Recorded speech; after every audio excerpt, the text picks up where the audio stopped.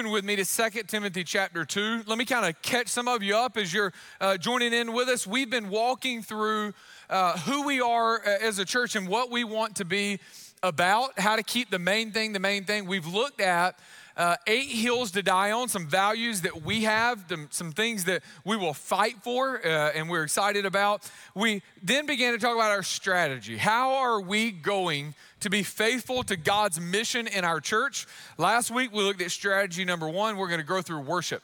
And so we're thankful to be a part of that. Today, we're going to move into our second strategy. Hey, just by way of just celebrating, one of the things that we've been praying for as a team for a while, we've had positions and we've asked God to fill them. And so, man, we're so thankful for the many positions being filled, how God is bringing some of our people. We've had a director of facilities opening, and God has answered that prayer.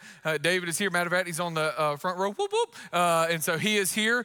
So he's our new director of our facilities. Matter of fact, in just a little bit, you'll get to hear some of his story. He's getting baptized, and so we're excited about that. Yes, whoop, whoop. And so some of y'all are like, oh, he's working with Jacob. Boy, let the prayers begin. Yep. But we also have a new director of creative arts. Director of creative arts is the position that does a lot of our media, social media, Facebook, website, but then also creates video and content and things that we can use to share the gospel with people all over the world. Listen, we want to be in the marketplace. We want to be where people are. And right now, one of the ways that we feel like we can get into as many homes and sharing the good news of the gospel is using social media and whatever avenue that we can. Matter of fact, some of you are watching online right now. We love you guys. Go ahead and share it. Matter of fact, if you got a phone, take your phone out right now. I want to show you something. If you got a phone, social media, if you're on Facebook, go to Shirley Hills right now, and I want you to share our sermon, and I want you to watch what happens. Listen, social experiment right here. Right now, some of you, you're about to share it on social media. You're going to share the message. And I promise you, before tomorrow, before I go to bed tomorrow, somebody will message me or email me and says, hey, someone in your church shared this message, and I listened to it. And this is what God spoke to me about. It happens almost every single week. This week had somebody from Montana. I don't know who we know in Montana, but I'm glad somebody reached out from Montana. We've also had people reach out from China, South America, Europe. People all over the world are tuning in. So this director of creative arts helps us use social media and video. How many of you saw the All In video that we started off our sermon series with? Man, wasn't that awesome? We got fired up. There's another one coming, so you will be a part of that. We'll share more about that next Sunday.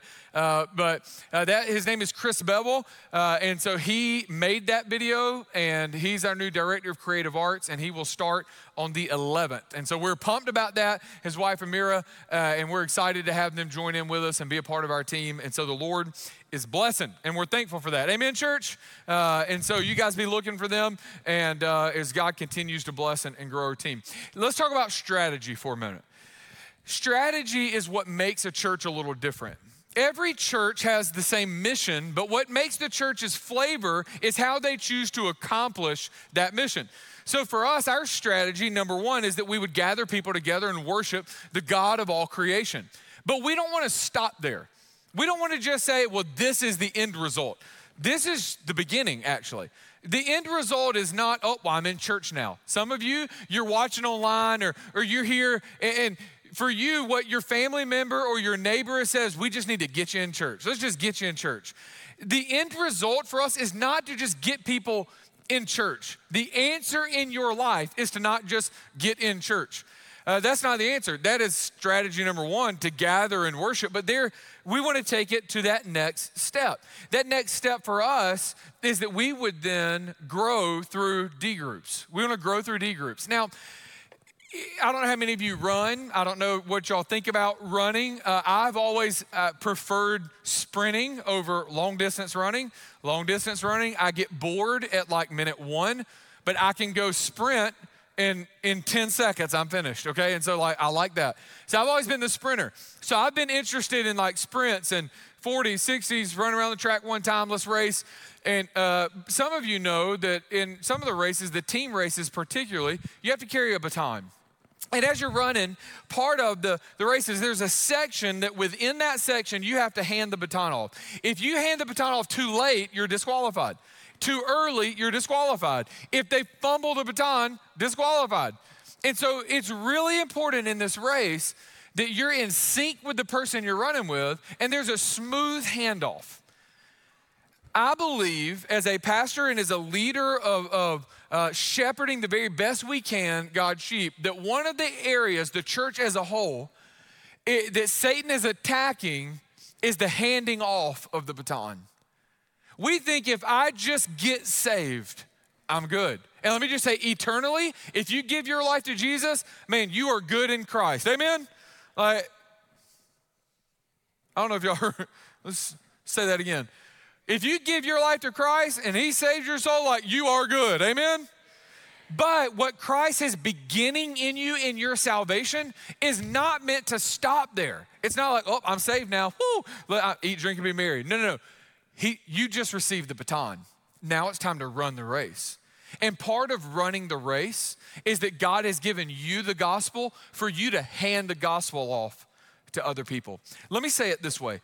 I believe this is the reason Satan attacks and works so hard to fight against the generations within the kingdom.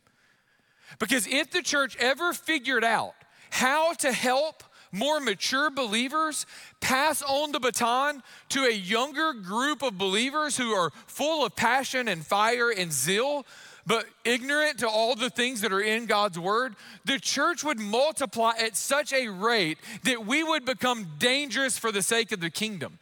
So if Satan can attack the handoff of the baton, the giving off of the gospel, and the helping new people run the race in Christ, if we can attack that, well, man, we can slow down the movement of the church. Or if we can convince the church to be satisfied in gathering and worship, but not receiving the word of God and passing it on to other people, then we can make them believe that they're actually running the race without a baton in their hand in the first place. God has saved all of us to run with a baton, to pass off the gospel to other people. And so we want to make sure that we're not stopping at strategy one. We don't want to stop at gathering and worship. We want to be a part of a movement where we are moving people from gathering and worship into groups of people that are growing in the Word of God and helping reach and make disciples. So that's what we call D groups. So if you ever hear us mention D groups are our disciple-making strategy. If we are going to make disciples at Shirley Hills, it will happen organically through the Spirit of God moving through D groups. Now, the amount of growth that can take place in your life if you stop moving is limited. See, some of you, your thought is, you know what? I don't even need church. I don't even need to gather. Satan's got you like, oh, you just need the Bible. You can just stay at home. And how many of you've said this, don't lie, time in your life, like, I don't need the church. I don't need him. I can just grow by myself. And you can grow, but it will be limited. And then when you take that step and begin to gather as a people, you sing that first song together when it goes quiet and you hear the whole roar of people singing, man, something's stirring in you. It wakes you up a little bit. And so then, if you then though take the step from moving from gathering to now let's move into a group where I'm gonna love and invest in people and be invested in, there's another level of growth that can take place when you take that step. So D groups, they're our disciple-making strategy. We believe that the way the nations will be reached is one disciple at a time. Teaching a disciple to make a disciple. Now, you say, well, what's a disciple? A disciple is a follower. You can be a disciple of Georgia football. You're a little upset disciple this morning. You ever won but not feel like you won? Yeah. And so you're a follower of it. You're learning it. You're being trained in the ways of Georgia football, which primarily over the last 40 years is not winning a national championship. But there's hope. Anyway, so you can be a follower of something and not be a follower of Jesus. What we're talking about, a disciple, is you've made yourself a learner of Jesus, to learn who he is and how to follow him fully. So discipleship is the process by which a disciple, a Jesus follower, grows in the Lord and is equipped by the Spirit to follow him fruitfully. So this is the Spirit of God as you and I gather. Then we get into a group where now we're learning as a Christ follower how together we can grow in the Lord and be equipped by the Spirit to follow him to bear fruit for the glory of God. We've all been called to bear fruit. So let me quickly give you 4 things that I believe we are going to learn in 2 Timothy chapter 2 about how we want to be a church who makes disciples, who makes disciples, who makes disciples. We want to be strong in this. The first one is the right purpose. The right purpose. Look what he says in 2 Timothy chapter 2, verse 1. You therefore, my son, be strong in the grace that is in Christ Jesus. And what you have heard from me in the presence of many witnesses, commit to faithful men who will be able to teach others also. Notice here he says, I want you, son, to be strong in the grace that's found in the Lord Jesus Christ. His purpose is that his son in the faith, Timothy, would be found in the grace of God. You see, for us, our purpose is not that we want something from you. Most of the time, people, when they begin to think, and I talk to people outside of like the church walls, and we're talking to people in our community, and even people from other places, their thought is, oh yeah, well, you want me to get into a group because you want me to serve in this place or this place or this place or this place. So if you are a D group leader, or you are someone who's saying you want to make disciples, we need to make sure that the heart of discipleship is not to use people for our needs, but rather we see what is found in Christ for people. He's saying, Timothy, I want your strength to be found in God's grace. I want you to be strong as a man, not in your talent or what you can do for me, but how his grace can dominate your life, and your strength is found in that. And so for us, our purpose in making disciples who make disciples is that we know that in Christ that there's joy and fulfillment. Better is one day in his courts than 1,000 elsewhere. We want you to know that joy. We want you to be able to stand on the rock of Jesus Christ and not be blown to and fro by every wind of doctrine. Some of you right now, you get pumped in church, then you leave and you see one Facebook comment and you're like, oh, junk, they're right, church is fake, Jesus ain't real. And then every week you're kind of blown to and fro. We want to help you stand on the rock of Jesus Christ. And when the winds come and the rains come, you are standing strong in Christ. Man, we want you to be able to know the joy of sharing the story of Christ through your story, and then watching somebody hear how Jesus has changed your life and say, I want that. I want that. I want Christ. We want you to know the joy of leading someone to Jesus. Listen, there's a lot of things that get me excited and bring joy, but I don't know that there's anything like seeing someone go from death to life, and God using your story and your testimony of his grace to help point them to Jesus. You know, there's only one thing I really know that is as exciting as that. And you know what it is? It's not when you lead somebody to Jesus, and that's awesome, but when the person that you've led to Jesus, they then take their story and go tell their neighbor or their friend or their coworker or their family member what Jesus just did in their life, and then they lead somebody to Jesus Christ. I'm going to tell you right now, that'll make me want to do a front flip off this stage. There is something about seeing somebody that you've helped follow Christ, then God uses them to help somebody else follow Jesus. We know the joy of that. And we want you to be able to lead others to Christ, to lead your families in following Jesus like you are, and to help other people grow in their walk with Christ like you are. So discipleship is about helping people move from observing the things of God to being a follower of the things of God. And it's okay, some of you are observing right now, and we're pumped about it. Amen, church? I mean, do you know how many people in this room or watching online right now would tell you that there's a huge portion of their life where they were observers of the thing of God, and then God moved in their life and they became a follower of the things of God?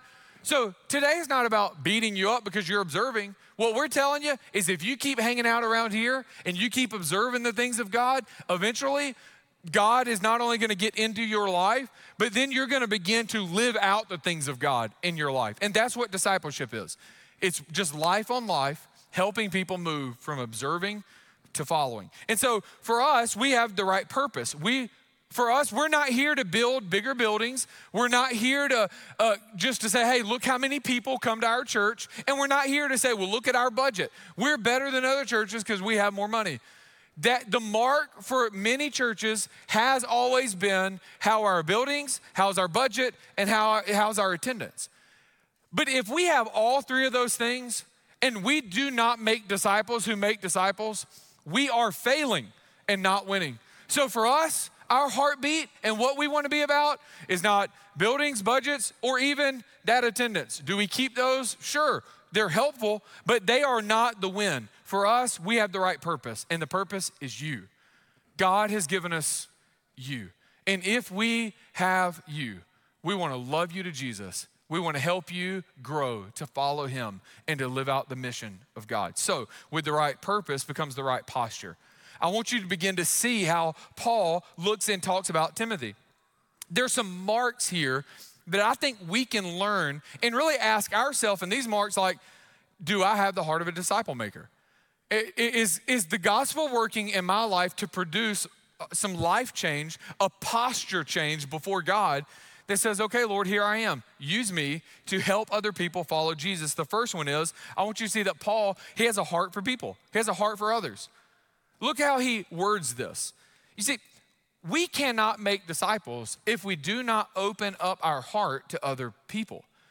Some of us, you've experienced real life hurt, pain. Like people come with problems. So for you, you think, if I don't want problems, then I will cut myself off from people. I can still follow Jesus and do the things he wants without people. But God's called you to love people. And so for us, a heart for others is found when he says, hey, you therefore, my son. He could have called him brother, friend. What is he? He says, my son. Now, is this Paul's son? Or is this his DNA son? Nope, it's not. This is not his actual child. It's his spiritual child. And he's saying, I love you so much. You are my son in the faith. You see, there's a family that we're born into, and then there's a family that we're saved into. I cannot tell you how many spiritual dads have stepped into my life and said, Jacob, you need a lot of help. I'm like, yes, I do. And they're like, okay, let's go. Let's go this way, go this way. Think about this. Challenged, pushed, questioned, called me out, and still do. We need that. And so he says, look, I love you. Son, my son in the faith, I want the best thing for you. I want you to be found in God's grace. Do you have a spiritual son? Is there somebody that you're loving in a way that you've opened your heart up to and invited them into your life where you've just said, let's go? Matter of fact, you know, the Bible in the New Testament specifically uses this one phrase 100 times. It's the one another's. Over 100 times in the New Testament, he tells us how we should be doing and treating one another. Because God's called us to have a heart and a love for people. The word is alalon, and it literally means that we should care, relate, and have a reciprocal relationship with others. And so he tells over 100 times, think about it, verses like love one another, be devoted to one another, honor one another, live in harmony with one another, build up one another, be like-minded toward one another, accept one another, admonish one another, consider others better than yourself. See, the gospel transforms us to think about how we relate to one another and to other people. And so part of having a heart for others is saying, Lord, we want to love others. That means there should be other people involved in our life. There's even some negative. By the way, all of these are commands. None of these are options. The language in every one of these is I am commanding you to look to the interest of one another. I'm commanding you to bear with one another, teach one another, comfort one another, encourage one another, stir up or provoke or stimulate one another to love and good works. I'm commanding you, show hospitality to one another. There's also some negative commands. Do nots. Do not lie to one another. If you keep on biting and devouring each other, you'll be destroyed by each other. It gives us all these commands on how we should think about one another. And we do all of this because we've been saved as members of one another. See, a heart for others is loving one another and opening your life to people. We're not asking you to do more. We're asking you to actually keep doing what you're doing. Where you live, work, and play, keep living, working, and playing in those areas. Except invite other people to come do it with you. And you put on display the love that you have for Jesus. You love to fish? Go fishing with some more people. As long as they don't talk. You don't want me to go fishing with you. I either catch fish or swim. That's just how that is. Like, first one, nope, let's swim. And so some of you like to play sports, invite people to play sports with you. And as you're doing that, you're teaching your kids. You're like, oh man, I don't have time to make disciples. I'm a coach. Oh, really? What is it, being a coach? It is making disciples, reaching their parents and their families. You go hang out every single week in sports with parents. Well, guess what you should be doing when you're sitting up in the stands? Not screaming at the umpire. Let me just throw that out there. Just you're welcome. But it is as you're doing that, building relationships with moms and dads and living out your faith. You like to do CrossFit? What is CrossFit? A community of people that kill themselves every day.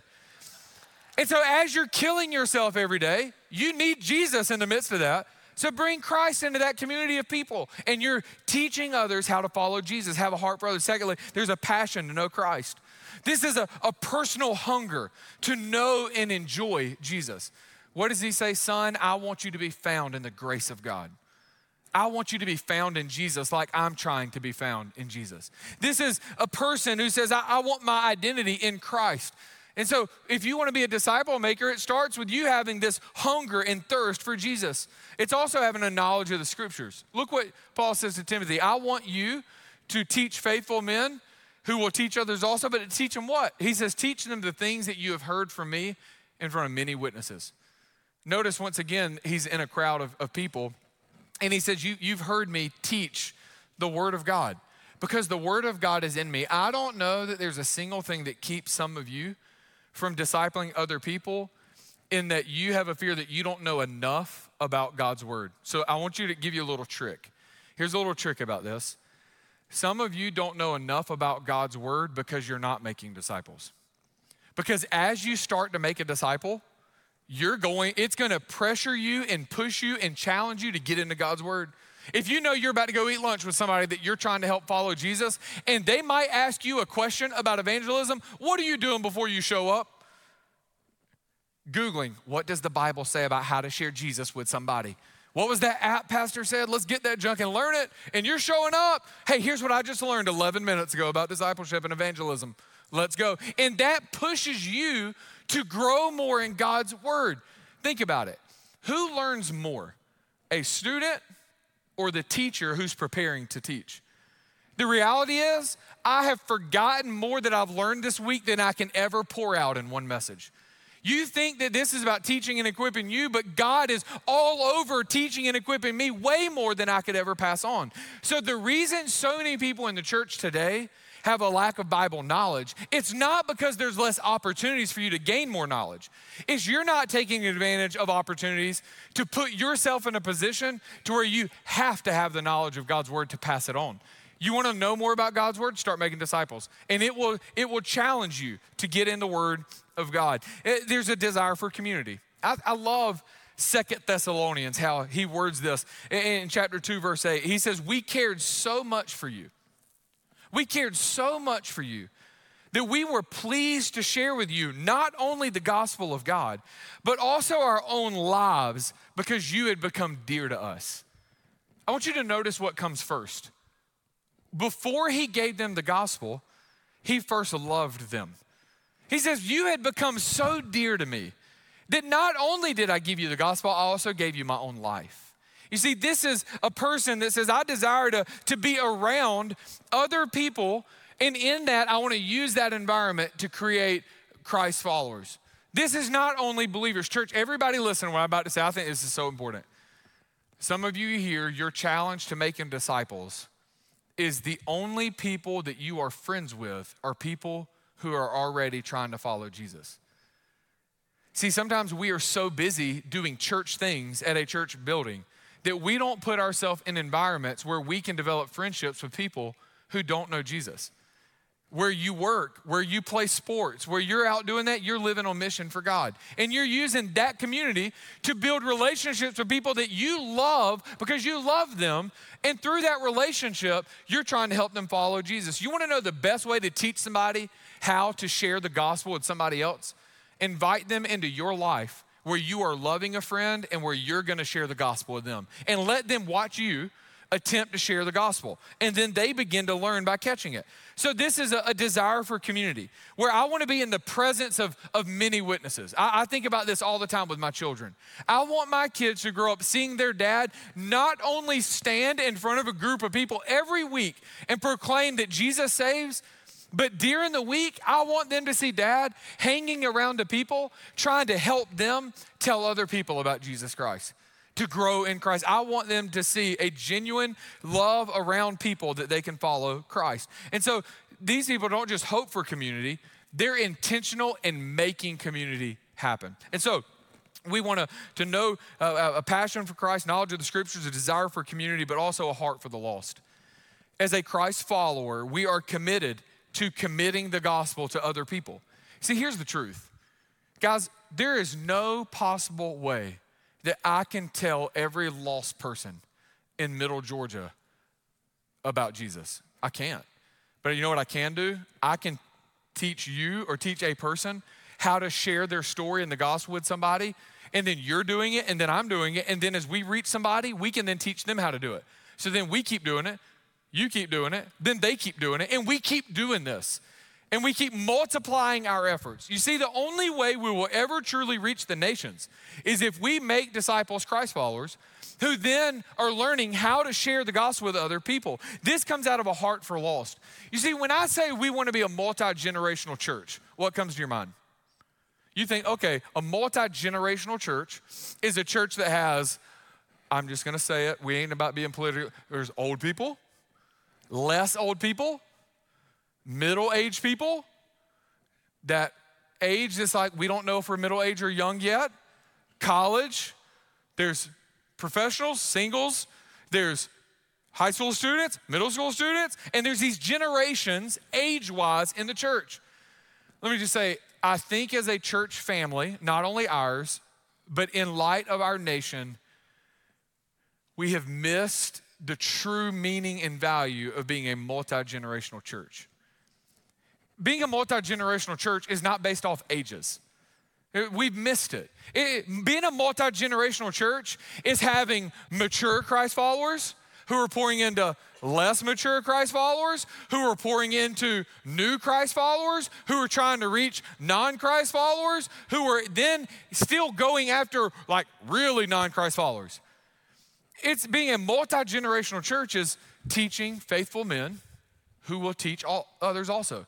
It's teaching one generation of believers to how to reach non-believers, and that we would be a multi-generational church in light of discipleship. So let me ask you, are you a mature Christ follower? Who are you helping follow Christ better? And are you doing it in a way that you're helping them teach somebody else how to follow Christ? Oh, we want to be multi-generational. This means we have to be fixed on his mission. This is winning. Have you ever heard what it means to win? I don't know if you've heard what it means to win. Win is what is important now. What is important now? See, some of you in other churches are not winning because we're doing some really good things, but not the most important things. Notice here he tells us in verse 3, share in the suffering as a good soldier of Christ Jesus. No one serving as a soldier gets entangled in the concerns of civilian life. He seeks to please the commanding officer. Meaning, if Christ is our commanding officer, then we want to please him and do what he wants. Many of you are new to Shirley Hills, and we love it. When I first got to Shirley Hills, I think it was the first or second sermon I ever preached. And I bring up this illustration a couple of times every year because it's really important to me. I bring up the illustration of making apple pies. By the way, making apple pies is a good thing, right? Well, it's fall time right now. Making apple pies is a good thing. But imagine you spend your whole life making apple pies for Jesus. Jesus, I'm gonna make you apple pies. I'm gonna make you apple pies. I'm gonna make you apple pies. And you get to heaven only to find out that Jesus didn't like apples. Like, what? I spent my whole life baking you apple pies. He'd be like, yeah, boy, I'm from the South. I like peaches. Just kidding. Joke, people, relax. Not being heretical. But I'll tell you this, I do believe there's a lot of people who are spending their whole life doing some good things that are not Jesus' most important things.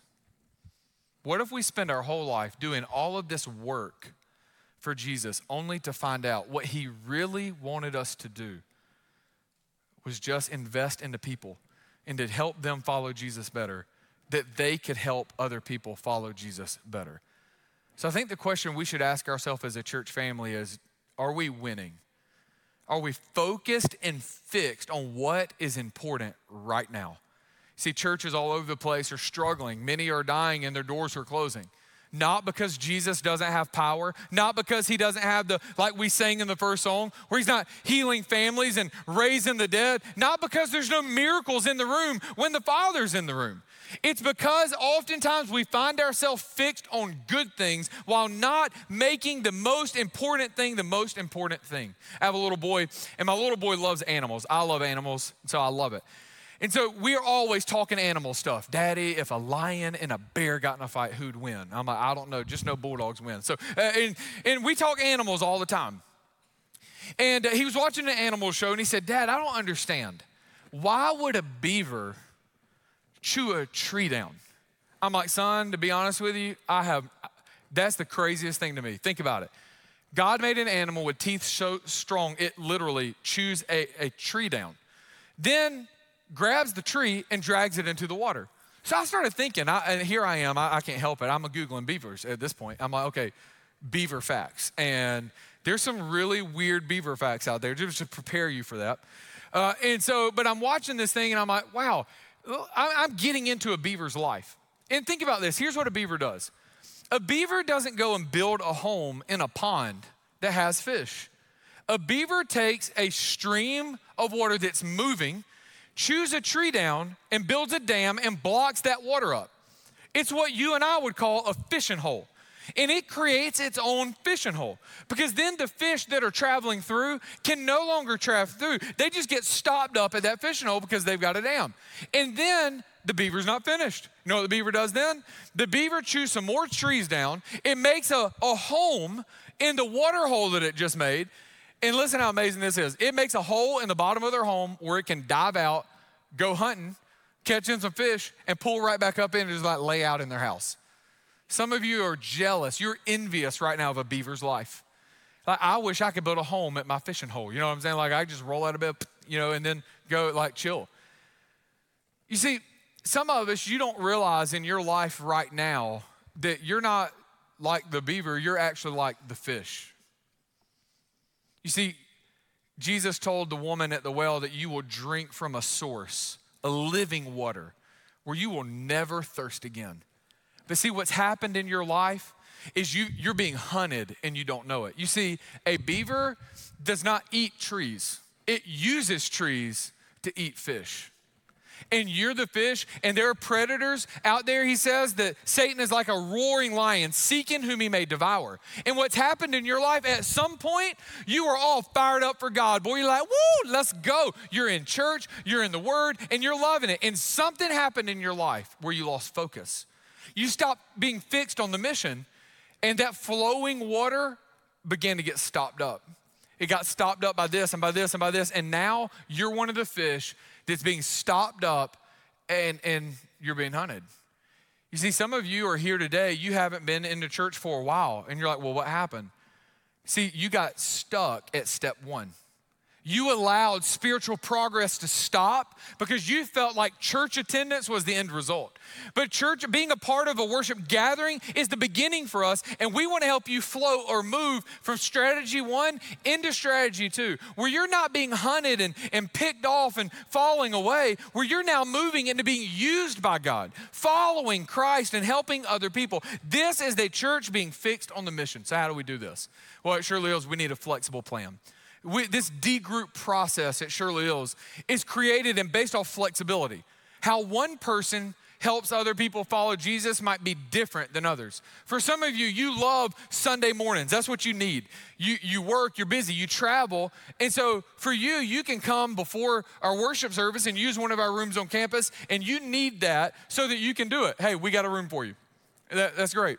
Others, you do it in your home, because you can bring people into your life, y'all can hang out, and as you're doing that, you can make disciples that way. We want flexibility. And so let me share with you quickly some pillars that are foundational for how we're gonna make disciples in a flexible way. And first of all, we're gonna create community. This is life on life. If you meet in a room on our campus or in somebody's house, the important part of that is you don't just show up, have class, and go home. By the way, nobody wants any more class. What we want are people. I want to be loved, and I want to love on somebody. So we want to create community. This is where you can live life on life. This is the one another's in the Bible. This is where you can move and be a part of one another's life. This is where you can intentionally, consistently seek God through intimacy in His Word, prayer, and repentance, restoration. And this is where you can work on life transformation and bearing fruit and inviting other people to join with you. Often, we have found it sometimes easier to invite people into your life in a D group sometimes than it is coming to church. Here's what I do know. People who join your D group and begin to grow in the Word will always be pushed to the people of God to worship and gather together. But a lot of people come and worship and gather together, but never move to the next process of being in life-on-life community with other people. And so our aim is to not have a classroom setting, but the classroom setting of discipleship is life. That's the classroom where we live, work, and play. We're making disciples as we go. So we want this flexible way of making community. Secondly, is everything we do is going to be centered around the Word of God. We're not here to indoctrinate you on the way we believe about things. We are all here to be filled by the Spirit of God to learn the Word of God. We want to ask questions about God's Word, about the Bible. There's a lot of questions in the Bible that I have still, and I like to talk them out with people. There's times where you're listening to a sermon, you're like, what's that mean? How does that apply to my life?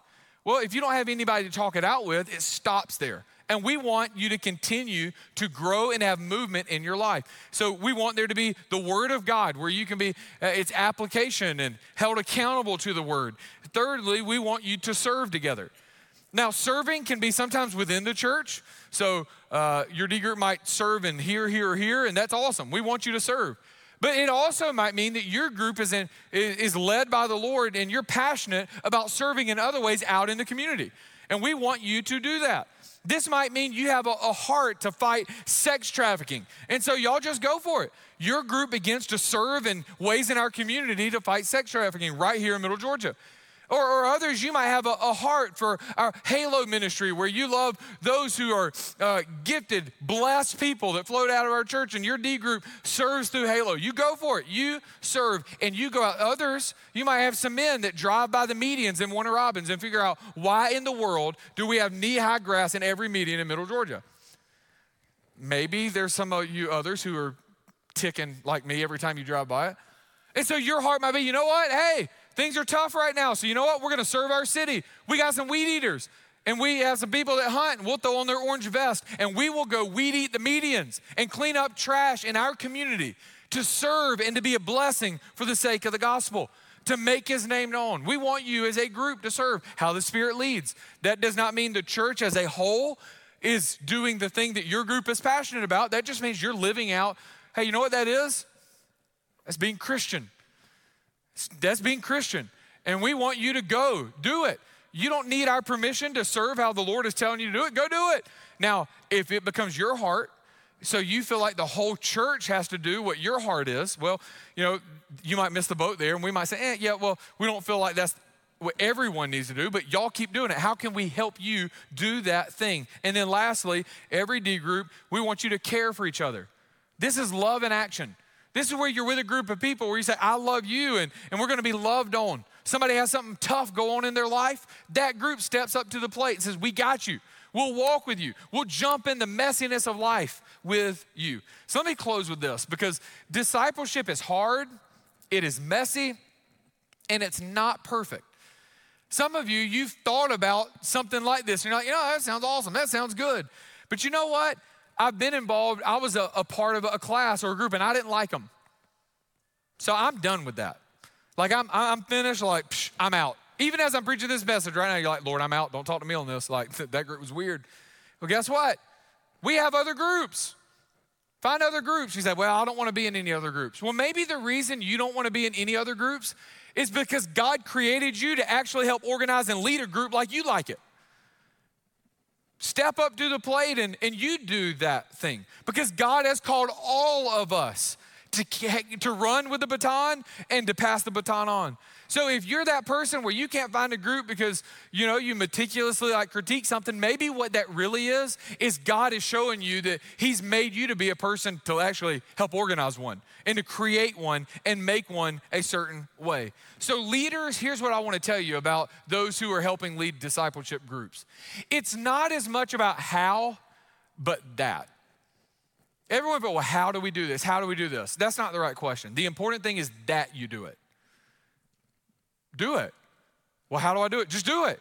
You'll figure it out. You talk to Pastor Jason, who's leading this ministry, and say, hey, what do I do? And hey, here's some ideas. Now you be you. You lead it and organize it in a way that God made you to be. And you live out your life. And maybe every Saturday during college football, you want to have some people over. And listen, nothing will test your faith like Georgia football right now, I promise you. It'll be a refiner's fire. And so let's go. Or maybe you play golf. Go play golf with some guys. They're stuck with you for like 18 hours while you play. Talk to them about Jesus while they're there. You like to barbecue and cook? Get some guys around the grill. Hang out, let's talk. And live life in that way. And you go. Now, we have already began our regather. So we're here now. Praise the Lord. COVID happened, and now we're regathering in phase 1. Step 1 for us is to love God and worship. And we're gathering. Amen? I thank the Lord. Come on, I love it. No more, we're here and we're not going anywhere, we're doing it. But we also understand that to group people is sometimes a little more difficult. Some of you are like, yeah, well, look, with COVID, I don't know about that. We understand it. So we have groups that are meeting right now, and it's a little bit different. So our plan in that is we're gonna do the very best we can during this kind of transitional time. And we have groups going. Some of you are like, I wanna get involved with one. Some of you wanna start one. We'll help you. But our ultimate aim is come January 2021, just like we've done a regather, we want to do a 2021 January regroup. We want to do a huge launch in January where we launch as many groups as we can, get things kind of back going. And so we have between now and then to begin to equip and prepare and have conversations, have some meetings with some leaders and figure out the best way that we can do it. As our team, as a staff fills up, there's some new things we're gonna try to unfold and bring out by January 2021. Just takes a little time to do that. So we're gonna be knocking that out. At the end of the day, we have to ask ourselves this: am I going to spend my life investing in the lives of other people to help them follow Jesus as I follow Jesus? Or do we join the crowd of religious Americans that sit and watch? Church, I can tell you this. In my one life, I don't just want to talk about the gospel. I want to put it to action. I want to open the doors to the power and the word and the Spirit of God. I want to let him loose amongst Middle Georgia for the sake of his name and his glory. And we want to watch as he changes lives after lives after lives. And here in just a moment, we're about to see 7 people whose lives have been changed by the gospel. And church, hear me, we're about to straight celebrate that Jesus has changed lives and he's not done changing lives and he's gonna keep changing our lives for the sake of the gospel. And we will keep doing this and we will keep loving and we will keep growing and we will keep living sent until Jesus calls us home or the world is filled with every single person knowing the name of Jesus Christ. Shirley Hills, we're sent. Here's what we're about to do. I'm about to pray, and we have an opportunity where we can respond to the gospel. Maybe you just want to come and pray. Our praise team, go ahead and come. You just want to pray for somebody. Maybe God right now has laid on your heart somebody for you to reach out, to begin to talk to, and to begin to say, hey, I'm trying to grow in Jesus. You want to grow with me? So I'm going to pray, and we're going to have time of response. But here's specifically how I'm going to pray, okay? There are some people right now that for you to be a disciple maker, you have to first be a disciple. And so the first step for you is right now for you to give your life to Jesus Christ. All over the room, we have people moving, getting ready to go be baptized. So here's how we're gonna do it. We're gonna sing together and we're gonna have a time of response. Pastors will be down front and man, you guys come and pray or get counseling or whatever, and we're gonna sing, but then we're gonna keep singing. And we're gonna keep worshiping the Lord. And we're gonna end our time of worship today in watching people publicly declare that Jesus has changed their life. So will you bow and pray with me? Right now with heads bowed and people preparing their hearts to respond. Our people, if you're about to get baptized, go ahead and get into place, go in the back and get ready as we celebrate with you. But right now we realize that there are some who maybe what God is speaking to your heart on is, hey, listen, I want to use you to make a difference in other people, but you can't share with others what hasn't happened in your life first. You see, it starts with your story. And right now, man, I want to work in your life. If that's you and you're watching online or you're here in person, you want to give your life to Jesus, right where you're at, just tell him, Lord, I want to be a disciple. I want to be a Christ follower. I want to follow you. So Jesus, right now, I realize that what separates me from you is my sin. Lord, and I believe you love me so much that you left heaven and came for me. God, I believe you died on the cross for my sins. And so, Lord, right now, like Timothy, I want to be strong in your grace, not in my ability to be good enough or to fix myself or to save myself. Jesus, right now, I want to receive the grace that's found in Jesus Christ. So, Lord, would you come into my life? Lord, forgive me of my sins, and right now, I surrender my life to you. I give my life to you, Lord. And from this point forward, God, would you teach me what it means to follow you and live out a life for you? But God, then would you also, right now, would you lay some people in my mind that I can go tell them how you changed my life today? And you can begin to let me walk with others to learn how to follow you and to help others follow you too. Thank you, Jesus, that you are a saving God, that you have saved us and you're still saving others. We pray and ask this in Jesus' name. Amen.